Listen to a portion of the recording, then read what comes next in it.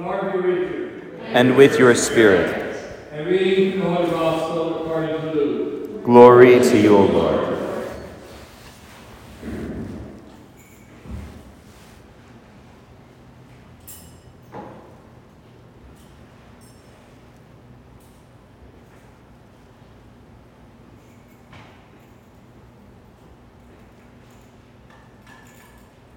Mary set out and traveled to the hill country in haste, to a town of Judah, where she entered the house of Zechariah and greeted Elizabeth. When Elizabeth heard Mary's greeting, the infant leaped in her womb, and Elizabeth, filled with the Holy Spirit, cried out in a loud voice and said, "Blessed are you among women, and blessed is the fruit of your womb. And how does this happen to me, that the mother of my Lord should come to me? For at the moment the sound of her greeting reached my ears, the infant in my womb leaped for joy. Blessed are you who believed that what was spoken to you by the Lord would be fulfilled." The Gospel of the Lord. Praise to you, Lord Jesus Christ. You preach it.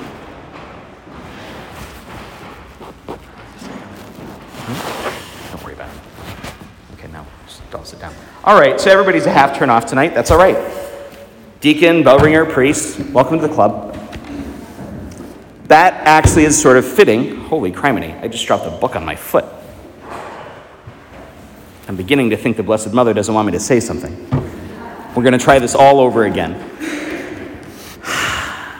The most striking image I've ever seen of the Blessed Mother is in a lobby of a office building in Denver, Colorado. It wasn't in the office building when I saw it. The artist had just finished it.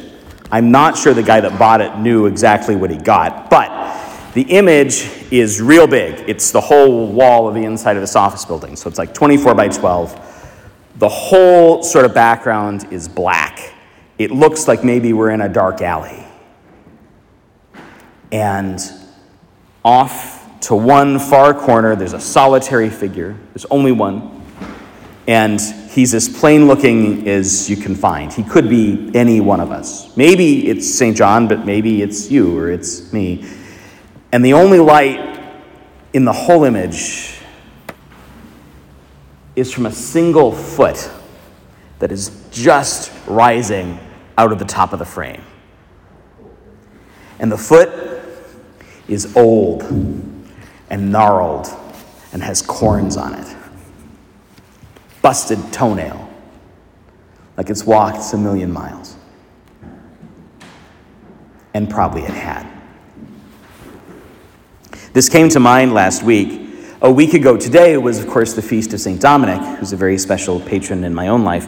And an artist released an image on or near the occasion of the feast of St. Dominic.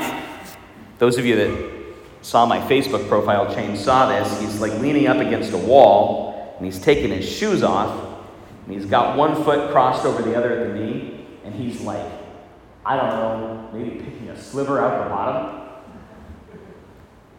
It's a deliciously earthy image of a saint. It's not the way we typically picture our saints, but it's a very smart image. Because St. Dominic, even in his own lifetime, was associated with the passage from Isaiah, how beautiful are the feet of those who on the mountain bear good news. This is an earthy feast. It's a feast for people with bodies who occasionally miscue each other and take the wrong step in the dance. It's a feast for people who can't ever quite sing on key, but don't stop singing because of it. It's a festival for those of us who recognize the value and the import of our own bodies, even though they never seem to quite do what we want them to, or look the way we wish they'd look. It's a feast for everybody who's ever nicked themselves with a razor or gone out with their hair looking awry. It's a feast for those of us who know suffering and pain, desolation even, in our own bodies or those of the ones we love. It's ironic in a certain way. The reason the bishops don't make us don't have holy days of obligation on Mondays, I guess, is because they're trying to be generous with our bodies, huh? The idea is that if you had a day off yesterday, you probably had to go back to work today, it'd be a real hardship on you. I think it's goofy, but that's not the point. The point is that what they're after is care of you, body and soul. Now, we in the church are often real good at one or the other, right? We take care of bodies. We have crisis pregnancy clinics. We have St. Vincent de Paul. We take care of the poor and the sick. It's true, we do. Souls, we preach. We have devotions, missions, sacraments. But I think sometimes, even for us, we keep these things at ends or at odds, as though they're somehow opposites, or even on opposite ends of a spectrum. It's a lie. It's not true. If somebody touches you, you don't say, "Stop touching my body." What do you say? "Stop touching me."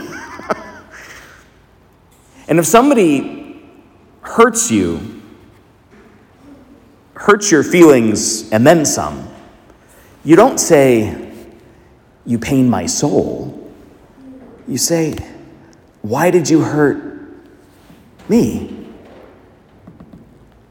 Now, the Blessed Mother knew pain and suffering in body and soul. And the pain and suffering which she knew in body and soul, the pain and suffering which she witnessed and shared in her own son's body and his rational human soul, that's what's been redeemed. That's the festival we keep today, that God transforms our suffering and turns them into something glorious. Mary is the queen standing at the king's right hand. See, our architecture is smarter than you thought it was.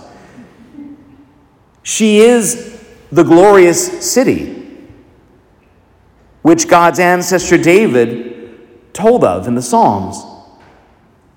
She is the fulfillment of all the hopes and the dreams and the desires that every one of us has ever had for another human being.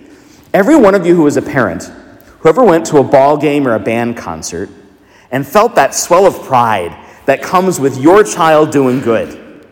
Johnny made the play. Sally didn't play too off key. She finished her solo or whatever it was. That burst of pride that happens inside us in delighting in the bodily action of another, because both sports and music are fundamentally bodily. That's what's fulfilled in Mary. And it's made perfect in this festival of her Dormition and Assumption. You see, Christ trampled down death by death so that we would no longer have to fear death. Mary's falling asleep was cause for celebration because of the knowledge of her ascension, of her Assumption.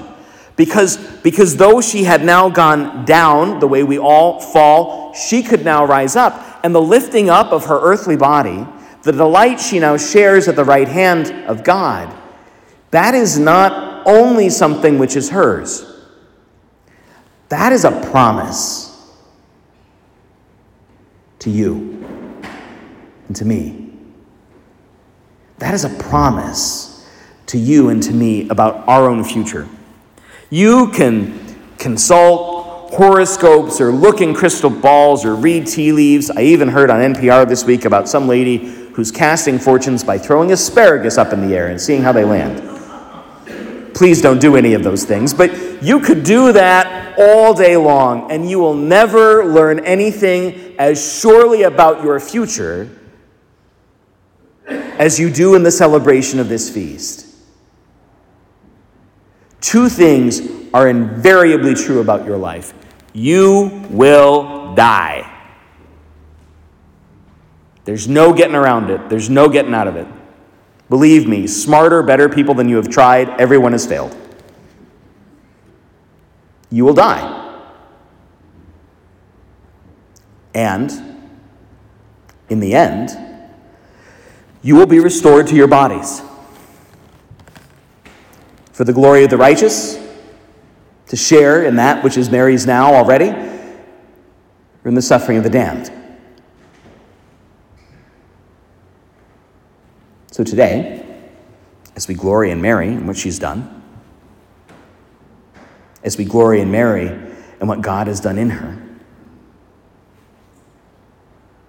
choose.